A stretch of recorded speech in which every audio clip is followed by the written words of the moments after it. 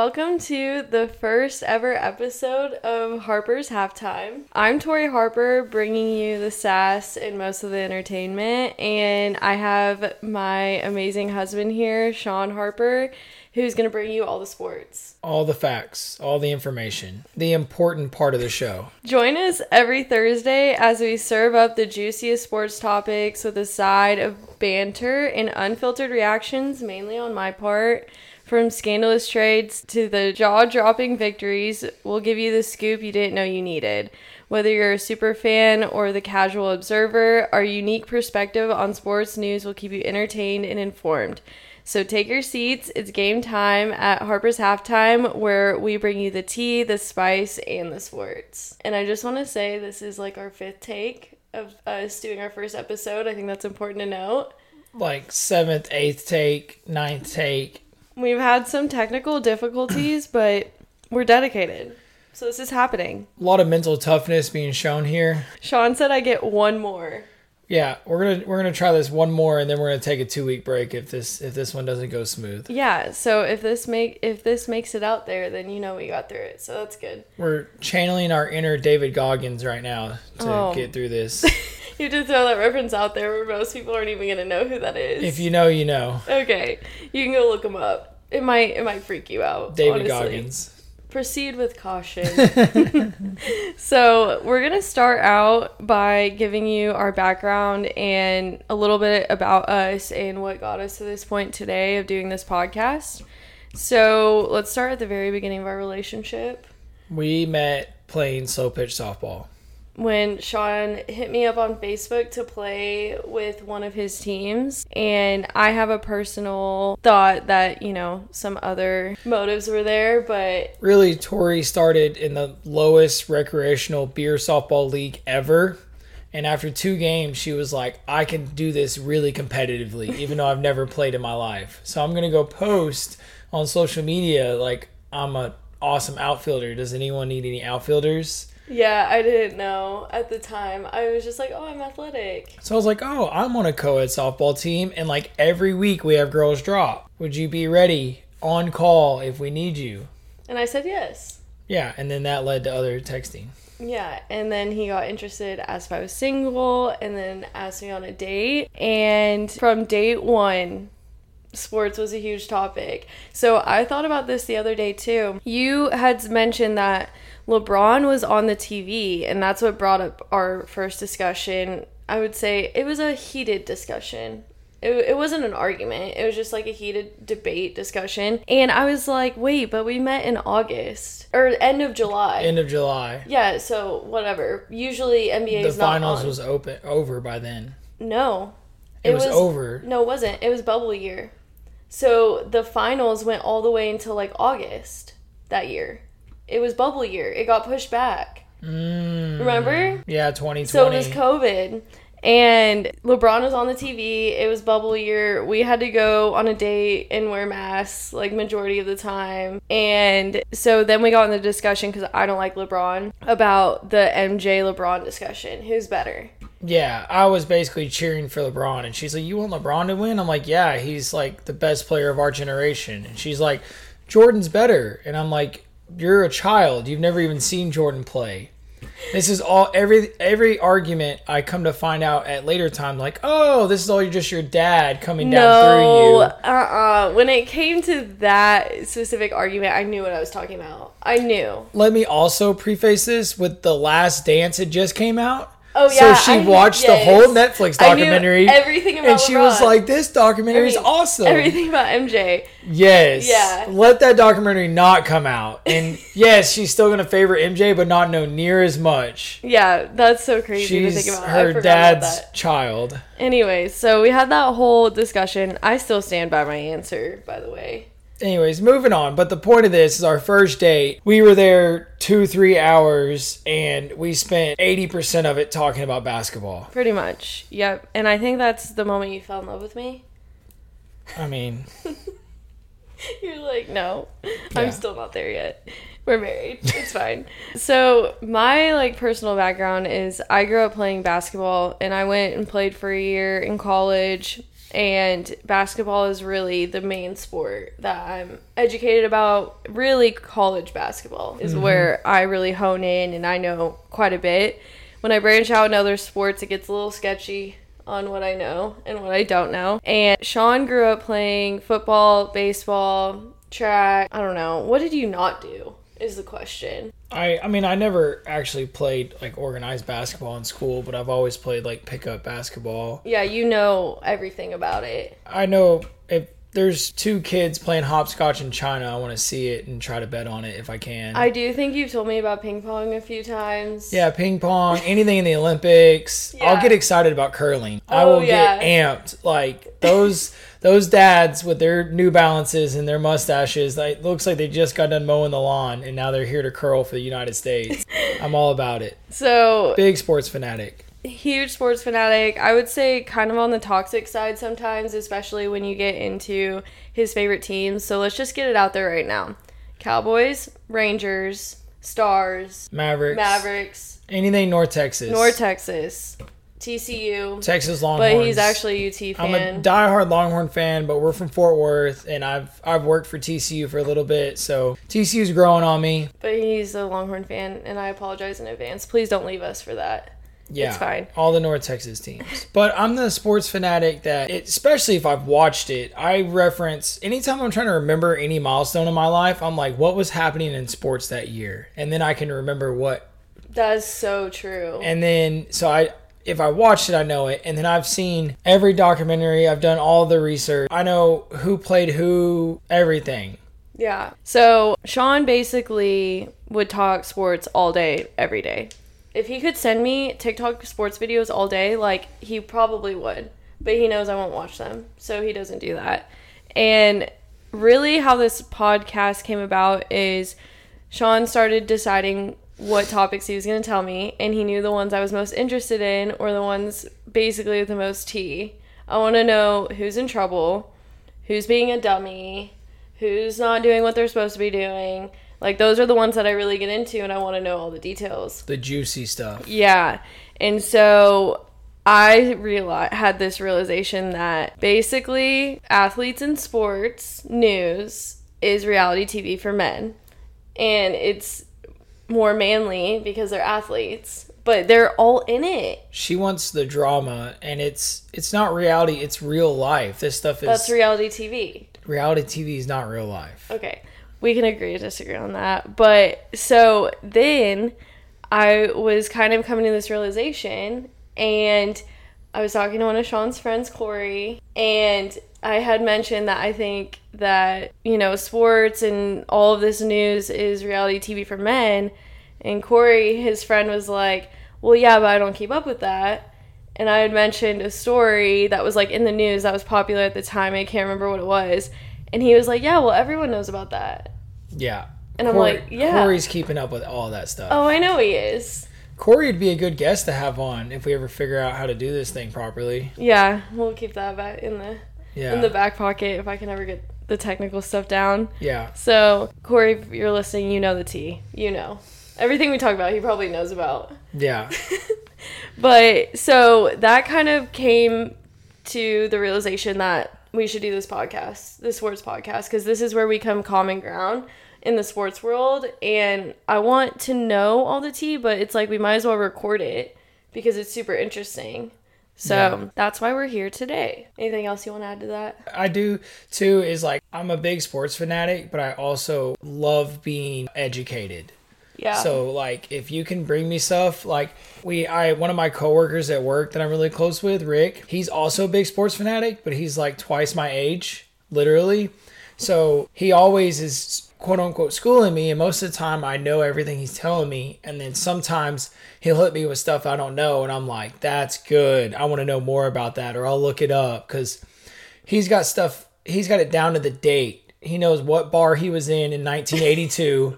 When Game 6 was on and this player had a hit at 10:37 p.m., like, he is down to it, and I'm all here for it. So I will say this, you are definitely a sports fanatic and you know a lot.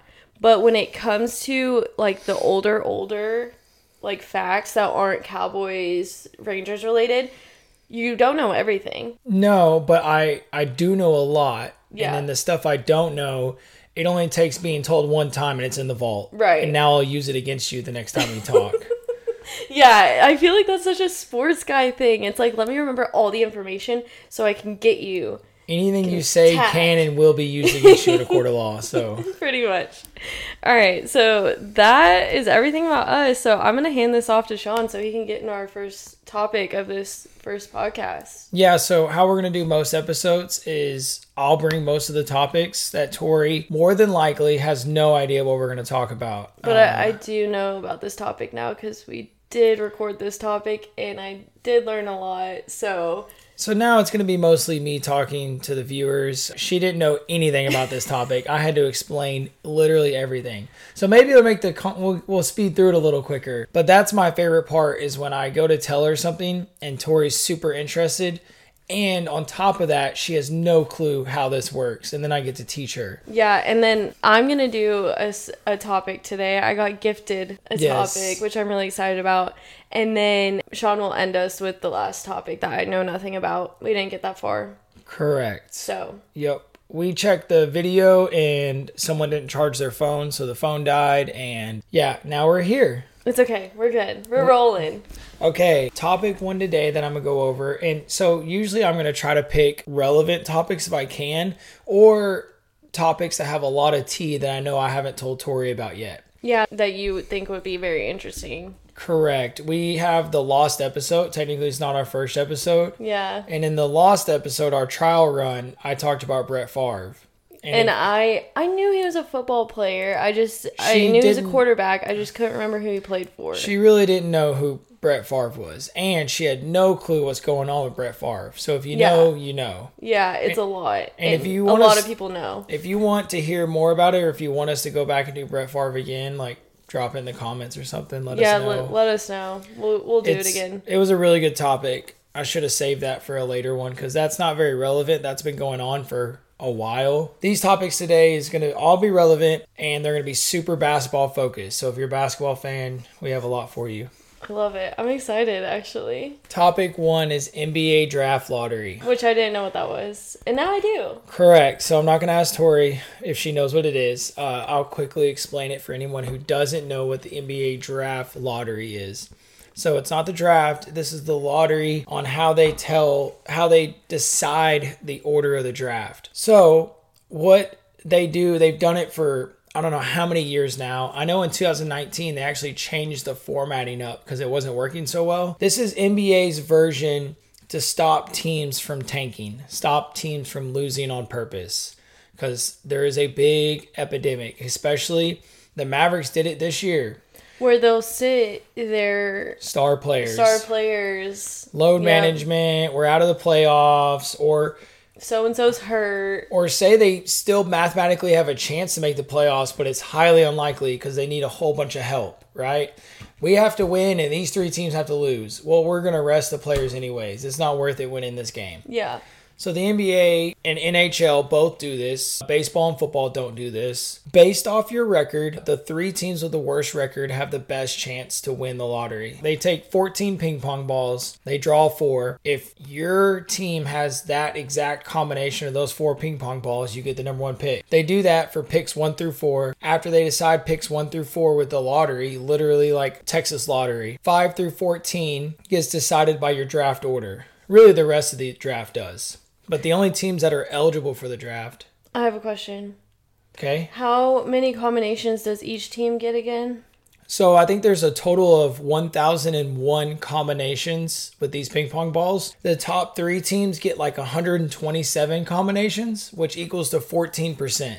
Is it all electronic now? So like it gets assigned electronically, or do they literally physically hand them like a piece of paper? I mean, I'm sure it's emailed to them on like a laptop. Because I'm thinking, is there like one guy behind the scenes looking at all 100 combinations? No, they run a really quick search on their. Okay. It happens. It's all electronic. Okay. But it is literally a random serialized numbers, like. Right. Like a normal lottery. Whoever has that exact combination in that order wins the number 1 pick. Yeah. The bottom 3 teams, they each have a 14% chance to win the number 1 pick. And then it goes to 12.5%, 10.5%, 9%, 6.8%, all the way to the team that had the 14th worst record, who almost made the playoffs. They have 0.5% chance to make the playoffs, which means they have like 5 combinations or something like that. You could be a franchise that has Luka Doncic and Kyrie Irving and solid role players. You miss the playoffs and then you win the number 1 pick. Yeah. Now you're like, holy crap, you may win the championship next year. So NBA draft lottery was on May 16th, like 2 weeks ago. And it's a really big deal because everyone's excited to see who's going to get the number 1 pick. And then you get the official draft order. The draft's in June, so you can actually start like figuring it out, right? So the reason I'm talking about the draft lottery, usually it's not a big deal. It usually just kind of goes by the wayside. Like, you want to know who has like the top 3 picks, but it's not that big of a deal. It's kind of like you get a notification on your phone, you move on, you don't really watch it. This year, the reason it was so big, and Tori's reaction was a lot better when we did this live, she knows where I'm going with this now, is because of certain draft prospects that are in the draft. Yeah. A particular draft prospect is a player from overseas, Victor Wembanyama. Which is apparently, like you said last time, the unicorn of basketball, which is like so hard for me to picture. How can you be like that good that no one else has ever done it before? It's Kevin Durant and Porzingis are the closest things. I don't think that they're like the best thing in the NBA. Kevin Durant is extremely close. He outdoes LeBron? He's number 2 to LeBron. It's right there. Okay. And like starting next year, he'll be regarded as like the best player in the NBA, either him or Giannis from Milwaukee. Yeah. Or maybe the big man from Denver, Nikola Jokic. He's kind of we're seeing these big guys more and more have handles. Yeah. But it's going from like hold your own handles to like legit, like they're going to blow by any big man, and any guard you put on them, they're like a foot taller than them. The one thing I'll say with these big guys, and you haven't mentioned his height yet, but injury prone. Yeah. So Chet Holmgren that came out of Gonzaga, he's built a lot like him, and he got hurt playing pickup basketball before his rookie season. And I had said, and I was nervous when he was in college that he was going to get hurt because It was such a big deal that he was going there and everything. And I was like, I'm just so nervous. He has no weight on him. And those big guys are very injury prone. And thank goodness he got through the year. But man, like as soon as he got drafted, he got hurt. Yep. So Tori's a big Gonzaga Bulldog fan for college basketball. Yeah. When we were doing our episode over the weekend, the first thing I asked her, I was like, we were going over it, and I was like, do you know who the top prospect coming out this year is? And she was like, Drew Timme. Drew Timme?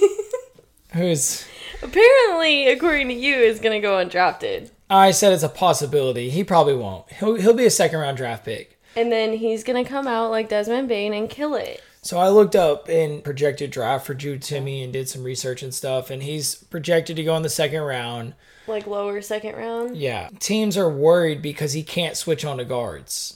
And apparently that is a very, very important thing in today's NBA. His biggest downfall, and we're kind of getting on a side tangent, but his biggest downfall is defense. We watched him the last 2 years, and we're so frustrated. Everyone in the league switches. Yeah. They all switch. You have to. They don't go over the top. They don't go underneath. They just switch. Everyone just plays man up, and they just switch everything. You have to, and the league has gone less toward the Shaq type big man. Mm-hmm. So it's like switching isn't that big of a deal because it's like 5-out guard now. Yeah. So, anyways, Timmy's not going to be first-round draft pick. Victor Wembanyama is. Matter of fact, they're calling him the greatest prospect of all time over LeBron. LeBron was the greatest prospect. That's just such like a hard thing for me to wrap my brain around. So Tori's like, every year there's the new greatest prospect. No, every year there's prospects that they talk about highly regarded. No, they've been calling this guy the number 1 pick for 2 years, and they've done that to a couple other guys before, but every year this guy... Have you seen videos of him playing? Yeah. Is it insane? You would think he's like flying around all over the place. He's so big, it's not like that. It is impressive. So let's kind of get into Victor Wembanyama's background. Okay. So he's 19 years old. He was born in 2004. And he's like the mythical creature of basketball. Nobody knows how tall this guy is. Yeah. He's listed anywhere from 7'2" to all the way to 7'6". LeBron was being asked about him on an interview, and even he's like, whatever, 7'3", 7'4", 7'5". Has he been to the combine? No, he did not go to the combine. So they didn't do all his measurables or anything? No. He's like, I don't need to go. I'm too good. He's already playing professional sports. He's already getting paid to play basketball. Yeah, like, overseas. I'm not going to the combine. Yeah. No. Yeah, I've got basketball to play over here. I have a paycheck to make. Like, he's not doing that. Yeah, even LeBron's like 7'4", 7 whatever he is. He's 7 foot. Like, Yeah. So he's already been playing professionally for 4 years. So a lot like Luka's story. Mm-hmm. He's been playing professionally since he was 15 years old. He's already won a championship in France, MVP, best scorer, best defender, All-Star Game MVP, 2-time All-Star, 3-time Best Young Player of the Year. He's over there just dominating France. Did Luka get any of those awards? Oh, yeah. Yeah. Yeah. Oh, yeah. Luka led him to Real Madrid to a championship. He was getting all kinds of awards, Well, we saw what he did in the Olympics, too. Yeah, took Serbia to a medal. This guy is like 7'5". Let's call it 7'5". He's ginormous. Very skinny, though, but he has extremely good handles and extremely good jump shot. Handle, step back, harden step back, shoot over anybody. Like from the 3-point line? Yes, from anywhere on the floor. Yeah. Anywhere on the floor. He's bringing the ball down, crossing you over, pulling up. And there's no one that can contest his shot. And then on the defensive end, he's lining up in front of the rim like Rudy Gobert, and he's just swatting everything. He's like averaging like 5 blocks a game. He can move really, really well, so which means he can defend any position. Yeah. Guards aren't just blowing by him. If you have a big man, he's just going to go right by your big man. And if you switch a guard onto him, it's like a 12-year-old child trying to contest his shot. Like, he's literally a foot taller. He'll be a foot and a half taller than any small guard. I feel like with him in the paint, too, there's not going to be a lot of people that are going to be able to drive in there. No, yeah. Get a shot off. Everyone that drives, he affects every single shot. It's like Yao Ming that can shoot threes. Yeah, that's crazy. And That's basically in NBA terms 2 players for 1. Yeah, and he can handle the ball. It's like Steph Curry would be like eye level with his nipples. This dude is ridiculously tall. Like his top of his head almost hits the bottom of the net. Yeah. Like his wrist is at the rim when he reaches his arm up. Yeah. So he's extremely tall, extremely long. I hope he can stay healthy. That's the only thing. He focuses on his mobility a lot, his pregame mobility. He's out there barefoot doing like all the toe drills, like literally all the way down to his toes. I bet he knows he has like very low chances of being healthy. Yeah. So what was crazy about this draft lottery is like this dude is so like even when Zion came out of Duke, everyone was like 95% sure Zion was going to be the number 1 pick. But it wasn't like set in stone. Like you never know. What if they trade it? What if so New Orleans that year won the draft lottery unexpectedly. Yeah. And they were like, New Orleans could trade the pick for a whole bunch of future picks. You know what I mean? Like, what if they want to use the number 1 pick as bait and get 3 first-round picks and let a crappy team draft Zion? So whoever gets this first-round pick, you don't think they would, in any circumstance, trade? You could offer them planet Earth, and they would say no. That's how highly thought of this guy is. Yeah. 5 first-round draft picks, Kevin Durant, everybody, like... Unless you're trading... We'll buy LeBron from you. From the Lakers. Bring him over. We'll buy Stephen Curry. Bring him over. And then we'll trade them all to you. Those are all too old. You would have to like offer like Luka and whatever. Luka in like Denver's big man and like 5 first-round picks or something. Yeah. You'd have to like literally offer up a championship-ready roster to get this number 1 overall pick. That's crazy. No one's giving it up. Yeah. And if you're the GM that trades away this guy, you're fired the next year. If you don't win a ring, you have 1 season. Yeah. Hope you win it if you trade away this guy because you're fired immediately. Because he's also like brand new blood. So like you have such a long time with him if he stays healthy. Yeah. So, all right, let's get into the lottery. So I'm watching this draft lottery and they pick the lottery behind the scenes. And then they bring they figure out the draft order, and then they bring all the GMs or executives or team representatives, sometimes they have former players, and they put them in their little booths, and they do like a little TV show out of it. It's like an hour long. Well, they count down, the 14 overall pick goes to blah, blah, blah, and then they get all the way down, and they call out the number 3 overall pick, which leaves 2 teams, and they build all the suspense. So it was between San Antonio Spurs and the Charlotte Hornets. Which another little thing is, like, you probably don't know this, but Michael Jordan is selling the Charlotte Hornets. I didn't know that. He doesn't want to be owner anymore. So he said, y'all are trash. I'm done. Yes. You're tanking my legacy. I'm way too competitive for this. Yeah. I might come out of retirement because y'all have trashed my name so bad. There was a lot of rumors that if the Charlotte Hornets could win the number 1 overall pick, it would keep Michael Jordan as owner. Probably. Because they were like, oh, new whatever. So it's between Charlotte Hornets and the San Antonio Spurs. Both these team reps are up there. They call out the number 1 overall pick goes to the San Antonio Spurs. And whoever it was for the Spurs literally like stood up and was like, yeah, and like cheered and clapping, and like you never see that. It's usually more like a respectful like golf clap and handshake. This dude's pumped. On the flip side, you got old Victor over here at home in France. He's got his whole family at the house. This dude's watching the draft lottery like it's the actual draft, like he's getting selected. He's wearing a suit. They got a whole camera crew. Got his whole family there. Because I just feel like that's so cocky. Like, bro, what if you get hurt before? He's still going number 1? This dude could be on ICU in a hospital bed and still go number 1. Like 2 amputated legs. Sorry, guys. I'm 5'11" now. I can still shoot. Just got nubs. Anyways. Still number 1 overall. Still got it. So this dude's at home, full draft watch party, all his family's there, and he is rooting for the Spurs hard. He wants to go. He wants to go because... So he can eventually be traded to the Mavs. No. I'm just kidding. Anyways. Yeah. If put 2 and 2 together, Spurs, Greg Popovich is still there. What was the Spurs dynasty made of? It was Tim Duncan and a whole bunch of overseas players. Yes. Primarily Tony Parker, who's also from France. Victor is from France. He's got that overseas connection that can mentor him. Tim Duncan, so they call the Spurs. Victor's like all happy. He's hugging his family. He knows he's going to the Spurs. He's already doing interviews like, I can't wait. He's already came out with a statement saying that I'm not trying to wait around. I'm trying to get a ring as fast as possible with the Spurs. Like he's not officially a San Antonio Spur for like another 2 months. No, like 6 weeks. And he's already like, I'm ready to go win a ring. Plot twist.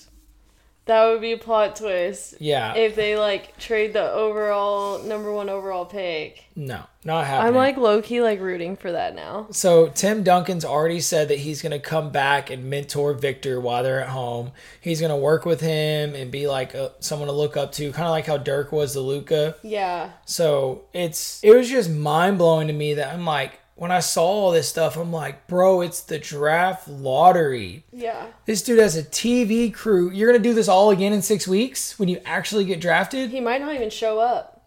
Doesn't even show up for the in-person draft? Yeah. Not even there? He might just be like... Yeah, like it was like literally watching the NFL draft when players are at home and they get picked and their family like swarms them. You know what I mean? So... Crazy. This dude's going to be... Now we'll have to watch... When's the draft? It's like 6 weeks. Okay. It's right after the finals. I like watching the NBA draft because it's like the NFL draft is just so long. Yeah, this one's like 2 hours. Yeah. And it's done. The NFL draft's like 5 days. It's so long. Yeah, it's really 3 days. So let me real quick, to finish up this topic, let me go over this mock draft for you, because then I started wondering, I'm like, who else? I'm trying to think. So when we did this the other day, I was trying to get Tori to guess who the prospects were that were coming out. Drew Timme. Second round, babe. And he had mentioned the national championship team, UConn. Yeah, you're stealing my thunder here. Oh, sorry. Go for it. Mubby. Yeah. So I was trying to get Tori to guess like prospects and stuff, and she couldn't guess anyone, which is, she usually can guess a few players because that's the thing she cares most about is college basketball. We watched a lot more of the women's Well, no, we watched both. I watched the men's tournament all the way until Gonzaga got kicked out. Yeah. And then I'm just kind of like, I care. And usually it's a lot more entertaining. But this year's tournament was just so crazy. And who cares about UConn this year? A lot of underdogs. And San Diego State. Like, no one cares about them. So we didn't really watch it. We watched a lot more of the women's because, you know, if you know, you know. Like, it was super interesting and, like, all the tea. I wish we were doing the podcast back then because there was a lot. Anyways. So, number 2 pick, mock draft, is a player I immediately recognize, Brandon Miller. He's going to be a topic coming up soon on one of our episodes. So, he's got some tea around him. But he was Alabama's star freshman. Alabama was number 1 overall seed in the tournament. That made sense. I was like, okay, yeah, I know him. From there, we got a whole bunch of Albertsons grocery baggers, local HEB boys getting off their side job and then going and playing basketball. I mean, I know a lot of players, and I haven't heard of a lot of these guys. Scoot Henderson from the G League, Eamon Thompson from the G League. There's a lot of G League players. For real. And probably guys came straight out of high school and skipped college. Yeah. So, Jerice Walker from U of H, they were good. I don't know his name. G League guy. Lame. Yeah, the only other big name I noticed, not being biased at all, is Grady Dick, who is a freshman out of Kansas. He's mock draft to go to the Mavs. But if I saw his name on the mock draft, I'd be like, okay, yes, superstar freshman. Like, I get it. UConn won the national championship this year. They dominated everybody by 20-plus points, including Gonzaga. It made them look terrible. The game was over by halftime. Chill. Bring it down. So chill. I'm scrolling through this mock draft and I cannot find a UConn player. It takes me all the way to number 18, their shooting guard, who wasn't even like UConn's big men were the reason they were dominating. This shooting guard wasn't even a reason they were in it like that. So, I don't know. Very weak draft, in my opinion. Spurs are getting Victor Wembanyama. In 6 weeks, you can tune into the draft for about 10 minutes, and then that's all you need to know. That's what I had for NBA Draft Lottery. On to me. What do you have for us? So, we're running a little long on time, so I'm going to leave our segment for next week. Yes. And we'll do that. Just to give you a little bit of a come back and listen. Teaser. That's good. We're going to do a segment called Harper's Sports Diaries, and we're going to tell personal stories from our own sports lives. And the first one we're going to do, and we'll do this next week, I promise, is You have a name for it. It's called the Burpee Fudger. I thought that was super clever. Yeah, so we do a lot of CrossFit. We compete a lot. We're not going to get into it. I'm not getting into it, but basically, I had a CrossFit competition, and we kind of caught someone cheating. Maybe. We'll have to get into it, but you'll see. You guys can be the judge of that. Yeah, y'all can tell us if you think that. And if you're a CrossFitter, you're going to want to hear this. Yeah. And if any of our friends that are CrossFitters that know us, you've already heard a little bit about this. But we're going to go into all the details. It's just such a long story that we haven't gone into all the little details of everything. All the deets. And it's very important. So it's mind-blowing. Tune in next week for that. But we're going to move on. Burpee, what'd you say? Fudger. Anyways. The Burpee Fudger. So I'm going to go into the next topic because I got gifted this whole... She asked for it, and we've been doing so much work on this podcast, which Tori's done way more work than I have, and I'm very, very appreciative of her. She's really good at this stuff. But I'm like, I am exhausted with researching topics, talking about them, sitting here for hours, and then being like, no, we got to do it again. Yeah. So I brought a topic, and then we did that, and I was like, you know what? I'm going to change it. We're going to do a basketball topic and something that I'm pretty passionate about, honestly. Like, the more I'm researching it, the more I'm, like, really into it, and I'm, like, happy about it. So, I'm going to talk about a couple things to do with this, but I'm going to talk about the WNBA today, and I'm going to talk about two things. I'm going to talk about where they're going wrong when it comes to promoting their players and potentially growing as, the WNBA. And then I'm also going to talk about the revenue share drama that came out and we'll kind of get into that. But where I really want to start is with this year's women's NCAA championship game. So they got 9.9 million viewers versus last year they only got 4.8 million. So they doubled viewership. It was like 103%. And this increase. Is women's college Final Four. Yes. It was just the championship game. Sure, but for people listening, we're talking about college basketball. Yeah. We're talking about the national championship. So a lot of people are saying, they got more viewers than the men. That's kind of a misconception, to be honest. I'll be real. The men had 14.7 million viewers on average, and the women only had 9.9, which that's not a huge difference. That's monumental because that's so close. Yeah. Like, it's usually like 3-1. So last year, the men's championship game had 17.08 million, and it went down to 14.7. And so the swing last year was women only have 4.8 million to 17 million. Like, that's a huge difference. 3-1. Yeah, that's huge. And so really 4-1. It kind of got people talking about women's basketball, which was really awesome. And all of the personalities, and you can go into all the arguments. I'm not going to go into it, but the Caitlin Clark effect. I think it's freaking awesome. Mm-hmm. And the Angel Reese effect. Whatever it takes. Yeah. Yeah. So what I'm going to get into first is the cuts that have happened in the WNBA that are kind of making people upset. The salary caps and teams are only able to take 12 players, with some staying at actually 11. Some teams only stay at 11 players. Because they have that choice. The max is 12 players. There have been a plethora of notable roster cuts. So notable 2023 draft picks that have been waived from the WNBA is LSU guard Alexis Morris, former South Carolina star Bria Bale, and former Iowa center Monica, I don't know how to say her last name.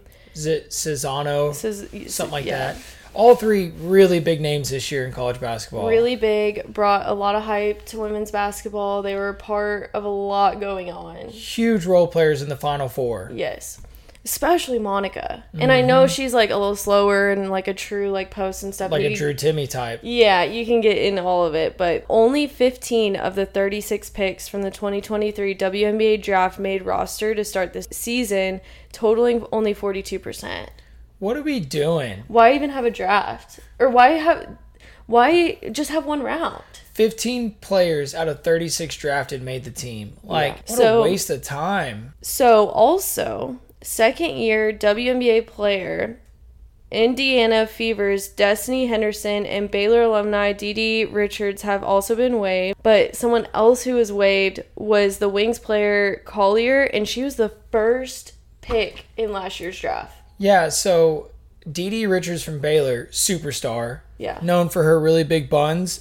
And then Collier from UConn, superstar. She got cut, and she was the number 1 pick last year. The number 1 overall pick? Number 1 overall pick. Are you positive about that? So this is what she posted on Twitter. A first-round pick or a number 1 pick? Let me read it.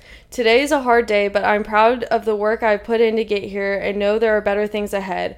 I went overseas, grew as a person, and got better. All the feedback I got through camp was positive. Today I was told that if not for injuries at other spots, I would have been on the team. That's a hard thing to hear. To be a number 1 pick is a privilege, and it comes with pressure. First round pick, babe.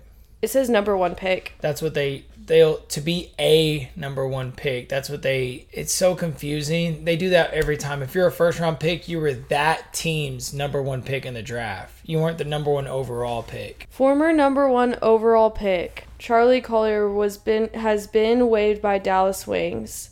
Pick of 2021, so 2 years ago. Oh, 2021. Babe, she's still the number 1 overall pick. And she was a number 1 overall pick. Yeah. Wow. I do not remember. I do remember, I think, maybe now that you read that. So the thing I want to get into with this specifically is, you might not agree with me, but is there a politics problem in the WNBA? And it's like one of those things where I'm now convinced that the players are running the league more than when it comes to who stays and who goes, then the coaches, then the GMs, then all of that. And it's like, I feel like they're putting more of a value on the players that have been there longer. Yeah. Than the new players coming in. Yeah, and you might be onto something. I don't know enough about it. That's definitely... these are literally just assumptions. Theories, yeah. And that could be a good route because the WNBA is very veteran dominated. Yes. Very veteran. I mean, the last rookie to come in and actually make an impact was Breanna Stewart, but everyone knew. Love her. 4-time NCAA champion. She lost one game in 4 years. Yeah. She's like Maya Moore. And another thing is, so I don't want to get too touchy. I don't want to get people, y'all don't come at me crazy. My point is the WNBA is very veteran driven. And one of the reasons is don't come at me, but women aren't as athletic. So they're not flying through the air, sacrificing their body. And they're able to play for 46 years. Yeah, no, it's crazy. The longevity of women in the WNBA blows my mind. You only get 12 roster spots, and 7 of those roster spots have been the same players since 1932. Literally? I'm not arguing with you. No, literally. Sylvia Fowles was 45, and she was still the best center in the league. Their bodies don't break down because they do layup lines every night to score. They're not sprinting. I mean, they are sprinting at the fastest they can sprint. I mean, let me put this into perspective for you, babe. So, growing up, as a child, I was a fan of a few girls in the WNBA. Diana Taurasi, Sue Bird, yes, Sylvia Fowles. Super fan. And then you brought up the other day, Sue Bird in something, or not the other day, it was a year ago or something.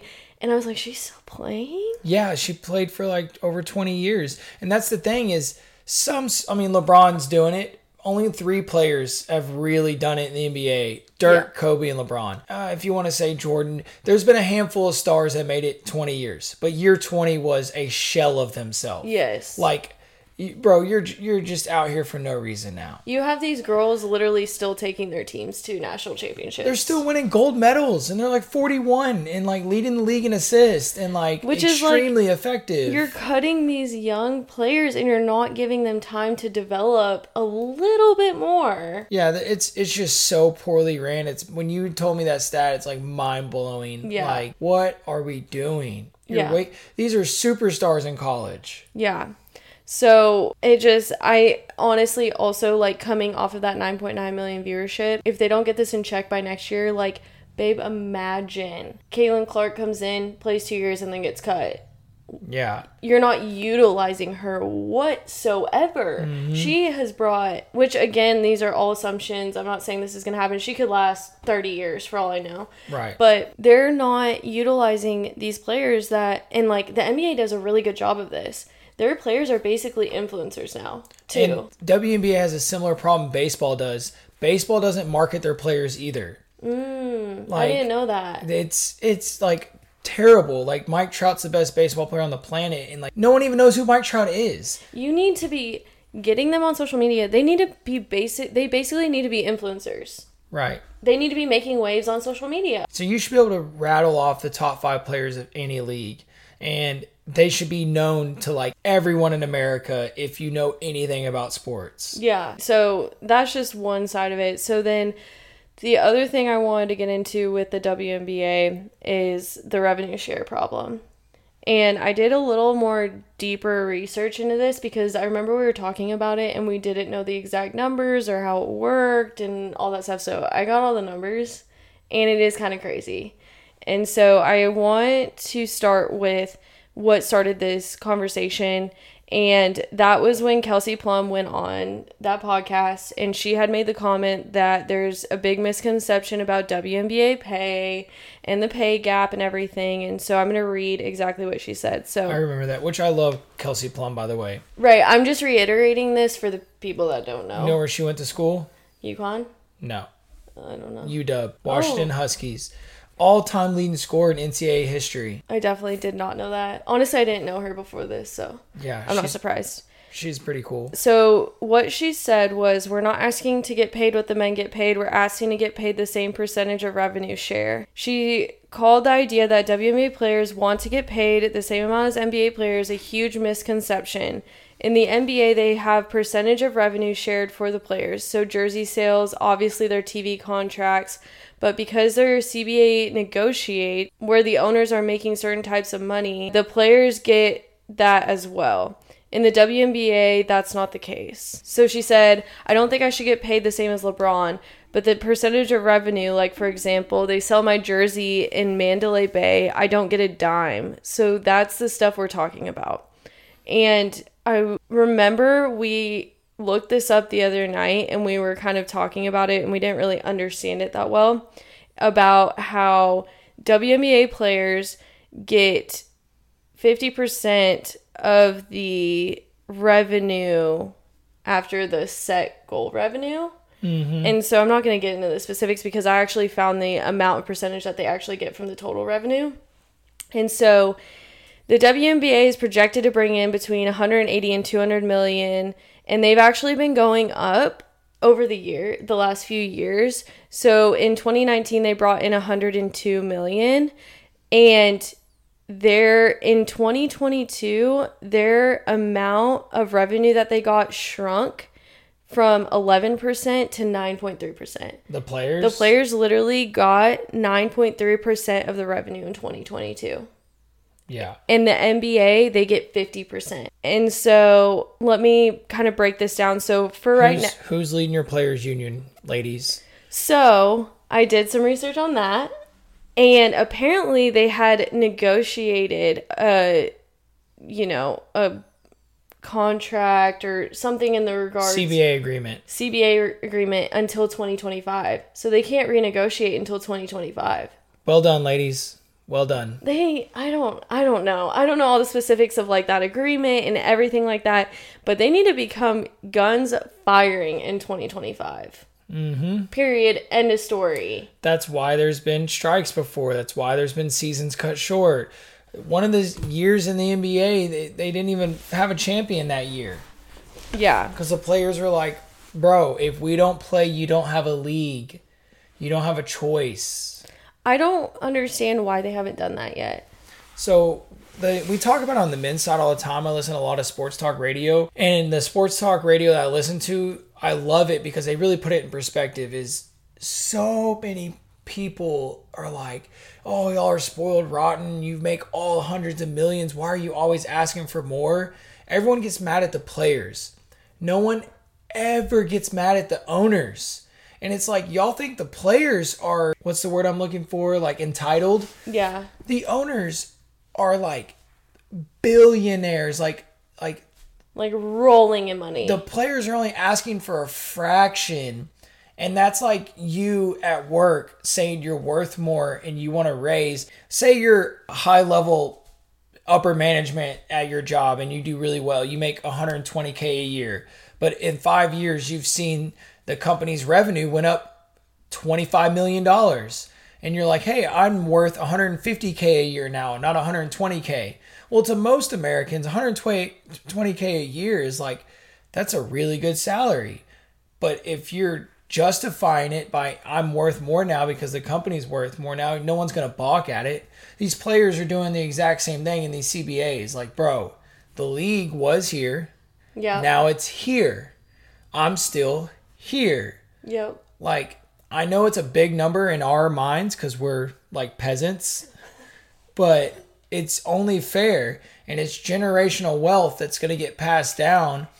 If you don't do those things, you start creating serious monopolies. And the thing that I'm also concerned about is like if that money's not going to the players, where is it going? It's going in the owner's pockets. Yeah. 100%. That's where it's going. Yeah. Jerry Jones flying his helicopter into the stadium. Jerry Jones ain't dealt with traffic in 30 years. Like, yeah, it's going in the owner's pockets if it doesn't go into the players' pockets. And then before you know it, that's why you got to be careful, because then there's only 300 people control every penny the earth has. So we're not going to get into the money debate too much, but now I'm going to go into the NBA versus WNBA stats and things like that, because a lot of people will bring up comparing the WNBA to the NBA, and I don't think that's a fair argument. And so I want to bring up why that's not a fair argument. And so there's some of the technical things that are different. They want to go into like the game differences when it comes to like 4 quarters versus halves and whatever.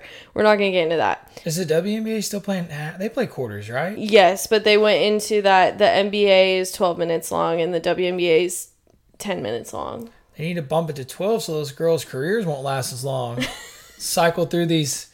Get some of these young bucks in here, man. Get some more pressure on those knees. Yeah, I don't know. I've had 2 ACL tears from basketball, so I don't know how these girls are lasting so long. Well, they'll recover. I'm good now, so they'll recover and then they'll have 10 more years. They take 1 year off. I mean, they bump into each other 4 times a game. Like, what are we talking about? Hey, here? I played women's basketball. It's brutal. You get scratches all over your body. Those girls are mean. Like, I have confidence issues. I jumped 6 inches off the ground today, and that's a lot of pressure on my ankle. The guys don't have to deal with the trash talk of women. It's a whole other level. It's more of a psychology game, and then men are like, I'll just beat you up. I'll punch you in the face. Yeah, we don't do that. They'll, like, tear you down limb from limb Mentally. about your body. Like, yeah. Your love handles? Pretty much. They'll be like squeezing it and be like, you have some really nice love handles. And I'll be like, thanks. Now I feel fat. Now I can't make a layup. Oh, well, I couldn't make it anyway, so. Chill. Just send me to the free throw line. I'm money from there. You're talking so much trash and you're the number 1 person that can't make a layup. That's fine. I don't call myself a professional athlete. I'm just saying. But I will say this. Don't foul those girls. They're money from the free throw line. That's facts. Been shooting free throws since they came out of the womb. Facts. Men cannot make free throws. Yeah, that's the insane thing about watching women's basketball is you watch men's basketball and every year it gets worse. Like literally guards. You see like the stats of like 60% become more common from the free throw line when it used to be more common to have like 75-80%. It's pathetic. It's awful. Anyways, so we're going to get into the differences. So NBA versus WNBA. Revenue, NBA is $10 billion. WNBA is $60 million. Revenue. So this is specifically for, I want to say 2017. So this is like a while ago. So I just liked it because it did a deep comparison of year by year. You pulled some old stats when their revenue's now like over 100 million. Yeah, but NBA's also gone up. Average salaries, NBA is 9.6 and WNBA 102,000. So ticket price difference is the average ticket price for the NBA is $94 and for the WNBA is $47, which isn't really, like, it doesn't seem like that far, but when we get into average attendance, it's a big difference. Highest paid player, Stephen Curry, $48 million. In 2017. And then it was Joelle Lloyd. I don't even know who that is. Joel Lloyd. Joel Lloyd. Notre Dame, national champion. Okay. $228,094. Which, to us, that seems like a lot of money. Yeah, and this is not really telling the true tale of the tape here. You know what I mean? I know. I just want to put out the difference between the NBA and the WNBA. Because that's a lot of people's argument. Yeah. The whole point is shared revenue. That's what salary caps are based off of, how much can we pay these players? Where's the money going to come from? So that's one way. The WNBA has a salary cap. I know they do. The reason when you hear stuff like this in sports, when you're like, yeah, the cap's going up this year. You know why the salary cap's going up? Is because the revenue sharing is going up because the NFL or NBA is now making more money. They signed a new TV contract. Now we can pay our players more. I think the biggest thing here is the argument isn't, can we compare the WNBA to the NBA? No. It really is, why is only 9.6% of revenue going to... In 2022. Yeah, in 2022. Yeah, only 9% of the revenue, and it went down from 11%. Yeah. That's what people got to focus on, is just like Kelsey Plum brought up. There's a misconception. Is like, you need to focus on percentages, people, not numbers. You got to focus on the percentage. So, yeah, that's pretty piss poor that only 9% of the revenue went to the players. And if it keeps going the way it's going, because especially when Caitlin Clark gets in the WNBA and, like, if they somehow figure it out how to, market her, then, like it said, the projections are $180 million to $200 million. And that percentage is going to continue to go down. Well, yeah, they need to fix that, and they've got a major management problem in the NBA, or I'm sorry, in the WNBA. Yeah, I honestly feel like they need management. It's weird. It's just so weird. Like, they're not, and also only 9% is going to the players. Well, like you said, the rest of the money, where's it going? You're not investing in your league. And not enough people care right now, so no one's digging. The last I checked, the Dallas Wings here in North Texas play at UTA. Yeah. University of Texas at Arlington. If you're only paying out 9% to your players, why can't you get a better location? Yeah, why are you playing in a freaking small local college arena? Yeah. Like, what? You can't work out? The Stars are out of the playoffs. NBA's not going on. You can't talk to Mark Cuban and play in the American Airlines Center? Hockey's over. Basketball's over. The season WNBA just started. Why are you not playing at the AAC? I think some people would say, well, then it would look more empty because no one goes. Oh, well, it's a better quality game environment. Load up the bottom bowl. Courtside seats. Yep. Better concessions, better environment. Get your same AAC crew that works for the Mavericks. Employ those people for the Wings. There's ways around it. Figure it out, people. You can block that stuff out on TV and make it look better. Yeah. Yep. I think that's an ongoing argument, and I think it's going to get a little more interesting when Caitlin Clark and Angel Reese kind of go into the WNBA.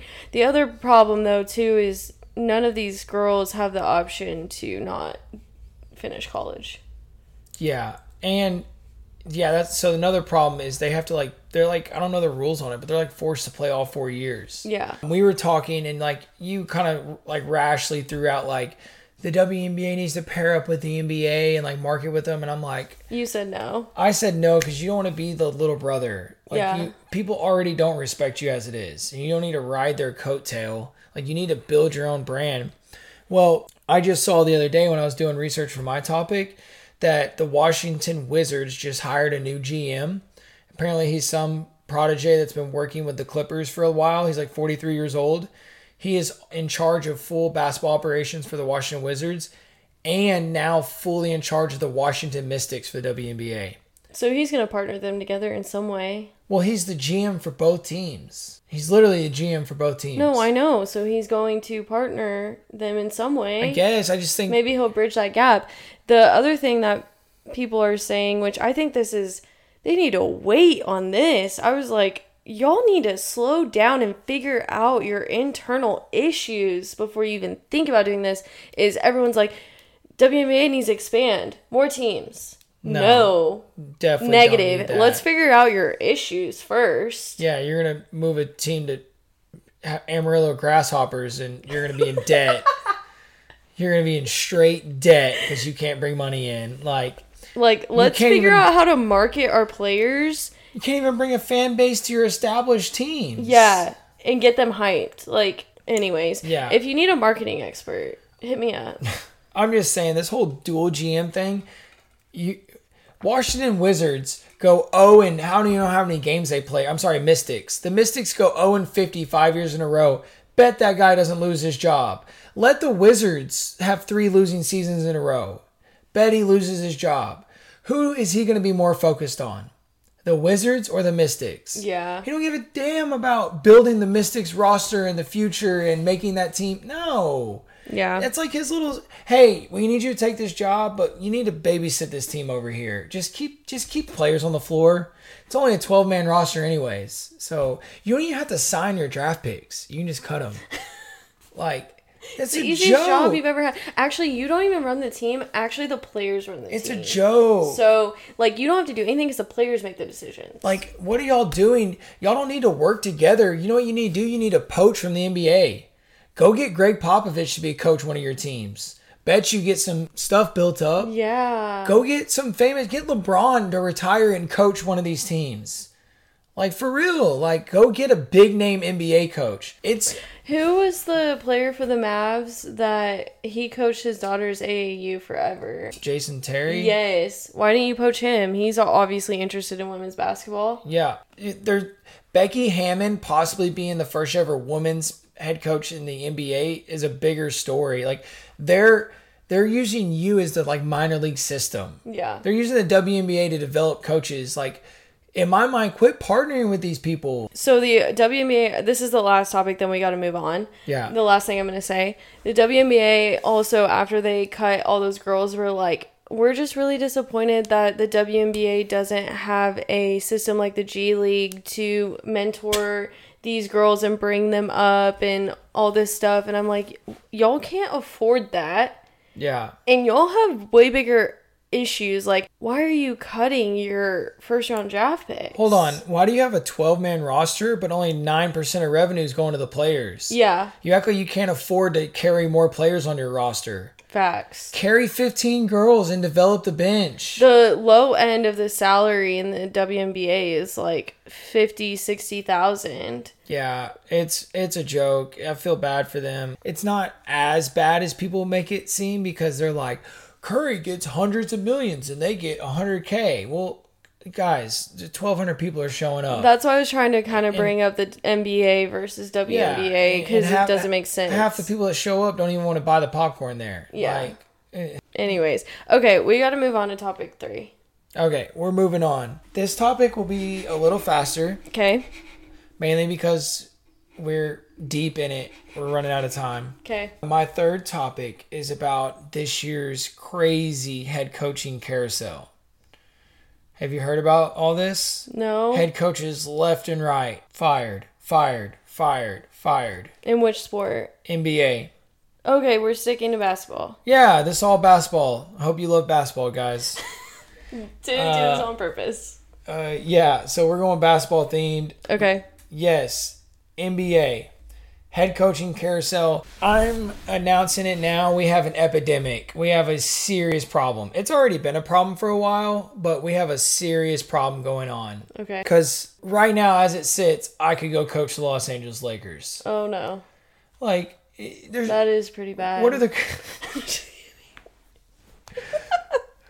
coaches doing? What do we need coaches? Why are these franchises putting so much weight? Let me kind of get into it. So, can I ask a quick question before we get into that? Are coaches getting fired more than GMs? I would say yes. So they're putting a lot more weight on the coaches than the GMs. Putting a lot of blame on these coaches. And so, okay, so let me add some more context to this. Okay. It's winning coaches getting fired left and right. What? But they're not winning. Actually, take that back. They're winning titles and everything. 4 of the last 5 NBA champions. So let me pull up the last 5 NBA champions. Okay, so last year's champion, Golden State Warriors, right? Mm-hmm. Everyone knows the Warriors. Steve Kerr doing a great job. He's been coaching there since 2015. So Steve Kerr's still there coaching the Warriors. 2021 Milwaukee Bucks. Okay. Mike Budenholzer.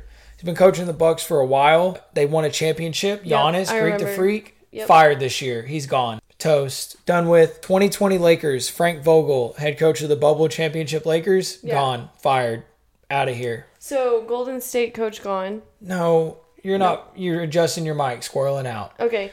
Milwaukee Bucks coach gone. Yes. Los Angeles Lakers coach gone. Yeah, why are you repeating what I'm saying? Because I want to make sure. Okay, Golden State's still there. 2021 Bucks, fired. 2020 Lakers, Vogel, fired.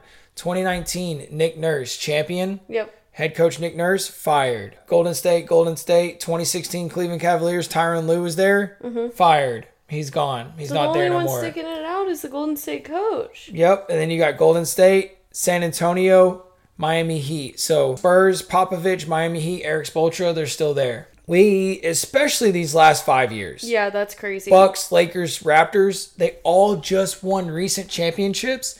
They all fired their head coaches. Okay, why? Because they have to come out with a statement, right? Not really. No. They just say bye and we're parting ways. We're gonna go a different direction. Yeah. So let me go over the coaches that were fired this year alone. So Nick Nurse, Toronto Raptors, was fired this year. Mike Budenholzer for the Milwaukee Bucks, fired this year. It was like, whoa. Monty Williams for the Phoenix Suns. You know how good the Phoenix Suns have been doing, right? Yeah. Fired him this year. When they didn't make the finals, fired. And they've been in the semifinals 3 years in a row. They went to the Western Conference Finals and all that. Yeah, fired. Doc Rivers with the 76ers. Yeah. Do you know who Doc Rivers is? Yeah. What is he famous for? Didn't he coach the Celtics? Yeah. When they won? Yeah, I need the sound effects where it's like ding, ding, ding, ding. When you get something right. Yeah. I need sound yeah. I was mad at him when he left. Yeah, so he has been coaching the 76ers. He had an MVP on his team this year, Joel Embiid. Well, they got eliminated from the playoffs, fired. You're out of here, Doc. We're tired of it. It's the weirdest thing, like, I don't know, like, some of these things I'm like, maybe, and then some I'm like, what's going on? Okay, so, I need some explanation now. So, in my opinion, this really started with Dwayne Casey. So, Dwayne Casey... Super familiar. I don't know who he is, but that sounds really familiar. Long time head coach in the NBA. He's been a head coach in the NBA since 2005. Dwayne Casey, he coached Minnesota for 2 years, and then he went to Toronto in 2011. His first 2 years in Toronto, he missed the playoffs. They had losing records. Then in 2013, they start really coming together, building a solid team in Toronto. Mm-hmm. I don't know if you remember this. These are the days of Kyle Lowry and DeMar DeRozan. No. So those two were like the best backcourt in the NBA. They were really building around these people. Super solid backcourt. These two were electric. His first 2 years, he loses in the first round of the playoffs. They had 48 wins, 49 wins. And then in 2015, they had 56 wins, and they went to the conference finals. So they lost right before the championship. Yeah. People were they won their division all 3 of those years as well. So he's really building something in Toronto. They end up drafting, in 2016, Pascal Siakam from Africa. He's actually like an all-star now. He's like an every year all-star in the NBA. So they start building around these people. They win 51 games in 2016, losing the conference semis. And then 2017-18, they win 59 games. They get first in the Atlantic. They're the number 1 overall seed in 2018 in the East. They're the best team in the East. They lost in the conference semis in the second round. Dwayne Casey was named Coach of the Year that year. NBA Coach of the Year, number 1 overall seed. He goes to the second round and he plays this guy named LeBron James. I don't think I've heard of him. Yeah. So here's my problem is he loses in round 2 to LeBron James. And the Toronto Raptors fired him that year. Even though he's been on like a uphill He was just named Coach of the Year. He was voted the best coach in the entire NBA. And they said, we're going to let you go. We're going to go a different direction. What? Yes. So really, we're at the point where it's like win or nothing. Literally. And only one team can win every single year. To his fairness, 3 years in a row, he was eliminated by LeBron. Yeah. 3 years in a row. This is this is like LeBron's prime. Guys, if y'all remember, 2015 and 2018 was the super heavyweight bout when Cleveland Cavaliers was playing the Golden State Warriors every year in the finals. They faced each other 4 years in a row in the finals. LeBron won 1, Golden State won 3 of them. This man is literally going up against a LeBron James in his prime on a mission. Yeah. Like, this guy was dropping game winners from the left side of his court, fading away off his left foot, shooting with his right hand off the glass. Literally went back to Cleveland to get a championship. Yeah. Like, this was his only mission. Yes. Like, this dude he even said it on a podcast. He was like, dude, I was pulling shots out of my bag that I've never practiced in my life. He's hitting game winners off the wrong foot with the wrong hand from the wrong side of the court, like kissing it off the glass at the buzzer. Like, LeBron was on another level. They put the blame on the coach. And this is when it all started to me. So they put the blame on this coach, right? And then the very next year, he gets a job in Detroit. He goes to coach the Pistons. Really respect. He just won Coach of the Year, for crying out loud. Yeah. Toronto Raptors bring in this guy named Nick Nurse in 2019. They also traded DeMar DeRozan for Kawhi Leonard and kept the rest of their team. So they pick up a superstar from the Spurs. They hire Nick Nurse and they go and win a championship. Oh, man. So they basically win a championship the very next year. What is that thing you say when... Confirmation bias. Confirmation bias. I fired him and then we hire a new coach and all of a sudden... we win. I knew it was the coach the whole time. It was the coach the whole time. I knew it. He didn't help build to get to that point. Nope. Nope. It's just like, if I close my eyes and count to 17 and then shoot this 3, if I make it, that's what I need to do every time, because that's the only way I can make a 3. I used to play my games like that. Yeah, that's confirmation bias. It only works. If I make this 3, this boy loves me. Okay. I'm not lying. I bet you're not. Anyways. So Nick Nurse wins his championship. Well, the very next year, Kawhi Leonard leaves Toronto. Every year after that, Toronto's just getting worse and worse and worse. And this year, they let him go and they fired him, which in my opinion is like, it's not fair to Nick Nurse, because they traded away their superstar to gain a superstar. Yeah. They win a championship, superstar leaves. Now he has no superstars left. How is he supposed to win? Like, he has no players. So I don't really know his full coaching capability, because he won a championship with a team that he didn't really have to do a whole lot with. Yeah, he came in with to a superstar team. Yeah. That's where it kind of started. Like, this man wins Coach of the Year, and then you get Mike Budenholzer, who with the Bucks has 2019 conference finals, 2020 conference semis, 2021 he wins the championship. Yep. Giannis, Greek freak, he beat the Phoenix Suns in the finals, where Monty Williams was the head coach. And then last year they lost in round 2, and then this year they got upset in the first round by the Miami Heat. And no one thought Miami would make it this far this year. Correct. And so they get upset, and then you fire your head coach, and it's like, man, what are you're just instant gratification? I literally was thinking when you said this and started this, I'm like, is this the result of our instant gratification society that we're creating? It's crazy. Like, what are you doing? Like, why does the head coach always the fall guy? Like, why can't it be like, golly, we ran into a Heat team and they upset us? Like, you really think his coaching is the reason? The Bucks were the number 1 seed in the East this year. I understand if you build a solid team and you go 3 years and you lose in the first round all 3 years, or, Sure. I totally get that. You just won a championship. You literally just won a championship. The first championship that city's ever seen. So if you win a championship, it's like you're automatically expected to win again. That's what the last few years, it's like, what's going on? It doesn't make any sense. And like, you had the best record in the East this year. If anything, don't take one series, 1 year. That's not a big enough sample size. Why don't you take the 82 games that he coached you to the best record in the NBA? Yeah. The best record in the NBA, and you fire that man. You're going to bring someone else in. Who are they going to bring in? Are they going to bring in someone else who got fired? That's where I'm going with this. Oh, no. Did they bring in Doc? No. Oh. We don't know yet. It's still open. It's still open. So it's like, what are y'all... So now we have the 76ers, star player Embiid, open job position. Phoenix Suns, open job position, Kevin Durant and Devin Booker and Chris Paul. Toronto Raptors, they have some good young stars. They think they're about to tear that team down, though. Oh, Milwaukee Bucks, Giannis, former MVP. Like, you have all these, like, the hottest teams in the NBA are all without a head coach right now. You're not going to bring in, like, new blood from, like, a college team. Or, like, an assistant, up-and-coming assistant to coach.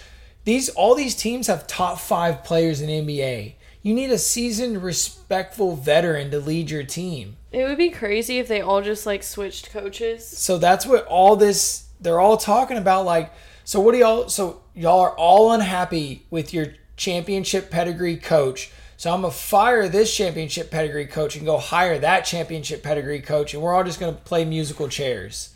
Oh, what'd you call it? Carousel? Is that why it's called that? Yes, the carousel. That's so crazy. Yeah, so especially the Bucks and the Suns, 2 years ago they faced each other in the finals. What if they just swap head coaches and go back to the finals and face each other again? Like, that's so chaotic. It's crazy. So the latest development yesterday, breaking news, the Philadelphia 76ers hired Nick Nurse from the Toronto Raptors. So they fired Has he been coaching this whole time? He's coached the Raptors the last 4 years. Okay. That was his first ever head coaching job, was with the Raptors. Okay. So he won the championship, lost in the conference semis, missed the playoffs, lost in the first round.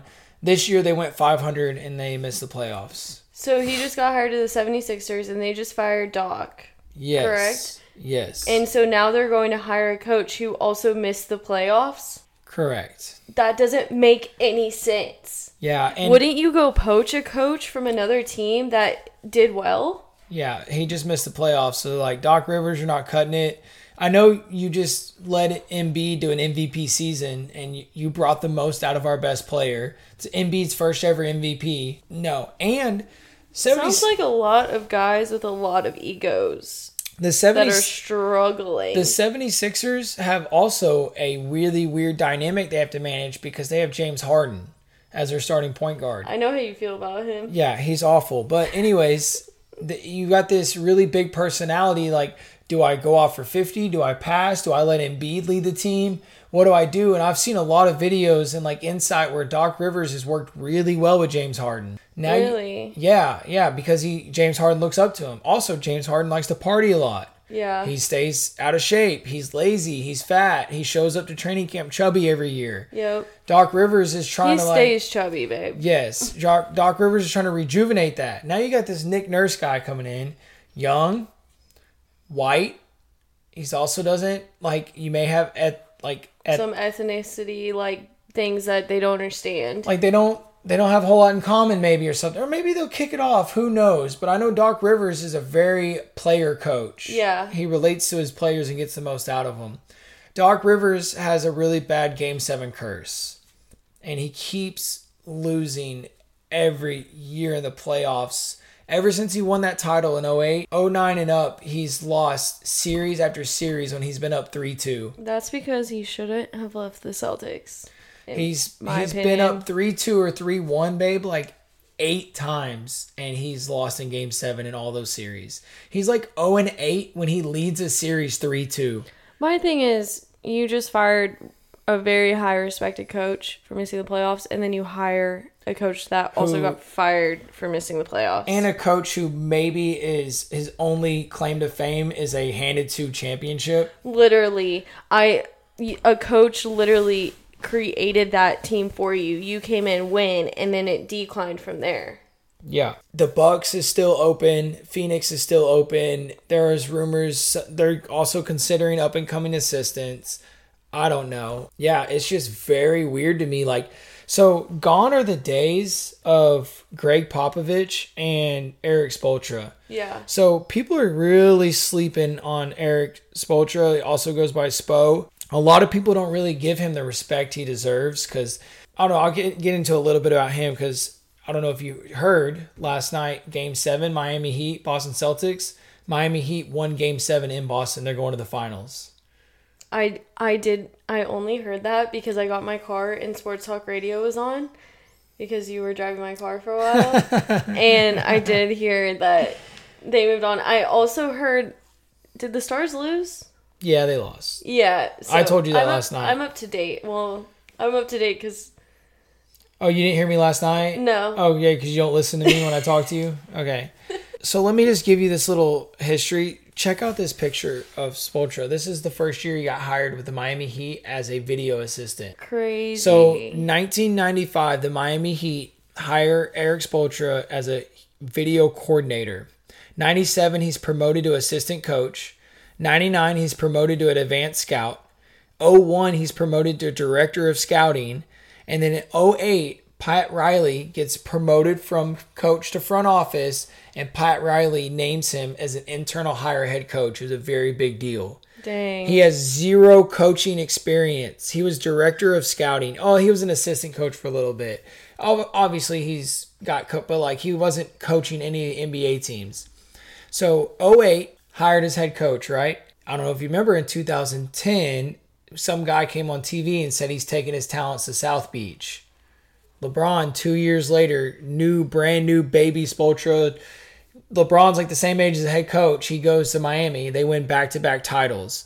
Then 2013, he was named the head coach of the All-Star game for the East. 2020, he went to the finals for his 5th time. And now 2023, he's going back to the finals for his 6th trip to the finals. So you bring this up because gone are the days of coaches really getting to take teams and ride it out. Like, how long has Popovich been in San Antonio? What, at minimum 25 years, right? I don't know the exact numbers. Let's just say this. Minimum 25 years. He has 5 championships. That's 20 years you could have blamed him and fired him. Yeah. And college is kind of the opposite a little bit. Yeah, they ride it out. They ride it out to the death. Why don't you just really analyze what's not getting you over the hump? I wonder too, are you really, when you take these coaches in and you're interviewing them and you're making a decision, are you really taking the time to make a decision, or are you making these rash decisions and we'll just try it out? Yeah. It's why not interview with a purpose of this could be the coach for the next 20 years? Yeah. If you're not paying attention to what happened in NBA's head coaches today, just go look at it. It's crazy. If you have the ESPN app on your phone, you've been getting the notifications, I'm sure. Yeah. It's so weird. Spoelstra, you could have fired him after LeBron left. You know what I mean? 2016, 2017, 2018, those Heat teams were sorry. And now look at them. Yeah. They went and got one free agent. He helped develop these guys, and they're back in the finals. They're the first ever play-in team to make the finals. They're the first or second ever 8 seed to make the finals.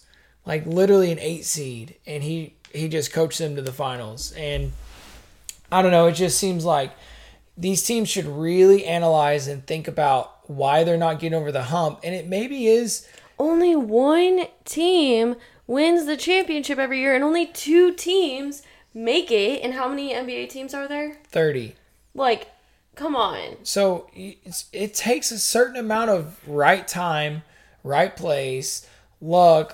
If you're consistently one of the most competitive teams, and as long as you're not literally choking it away, and you can analyze oh my gosh, those were terrible coaching decisions. Yes. As long as that's not going on, man, why are you going to change something? Yeah, I agree. So that's everything. That's everything for today. Episode 1. Are we still recording? Yeah. Videos on, sounds on. Yep. Oh my gosh. So as long as Tori doesn't lose the audio. I gotta get... as long as she saves this properly. I gotta get through the outro, and then that's a wrap on the first episode. I'm excited. It was a good one. I like that we did basketball for the first one. So that's it. That's all we got for today's episode. Join us next week. We'll have some really good topics that Shawn said he already has nailed down. I've already got a couple ready. We got the tea. Yeah. We got some people in trouble. We have investigations ongoing. See, those are the ones I love. I love the who's in trouble. Who's doing the things. I mean, I'm not telling you. You can find out next week. I know. I tried to talk him into swapping, but he wouldn't. So thank you for joining us on our first episode of Harper's Halftime. I really enjoyed today's episode. Honestly, It was super fun. And remember to subscribe to our podcast on Spotify, Apple Podcasts, YouTube, so that you never miss an episode. We'll be posting every single Thursday, so keep that in your notes. We appreciate your support, and we love hearing from y'all. Reach out to us on Instagram at Harper's Halftime. Share your thoughts, suggestions. If you send us some topics, we'll definitely cover them. Yeah. So go ahead and hit us up in the DMs. And just like that, as the buzzer sounds, halftime's over. Remember to stay passionate, stay informed, and keep embracing the thrill of the game. Until next time, this is Harper's Halftime, signing off. You did good.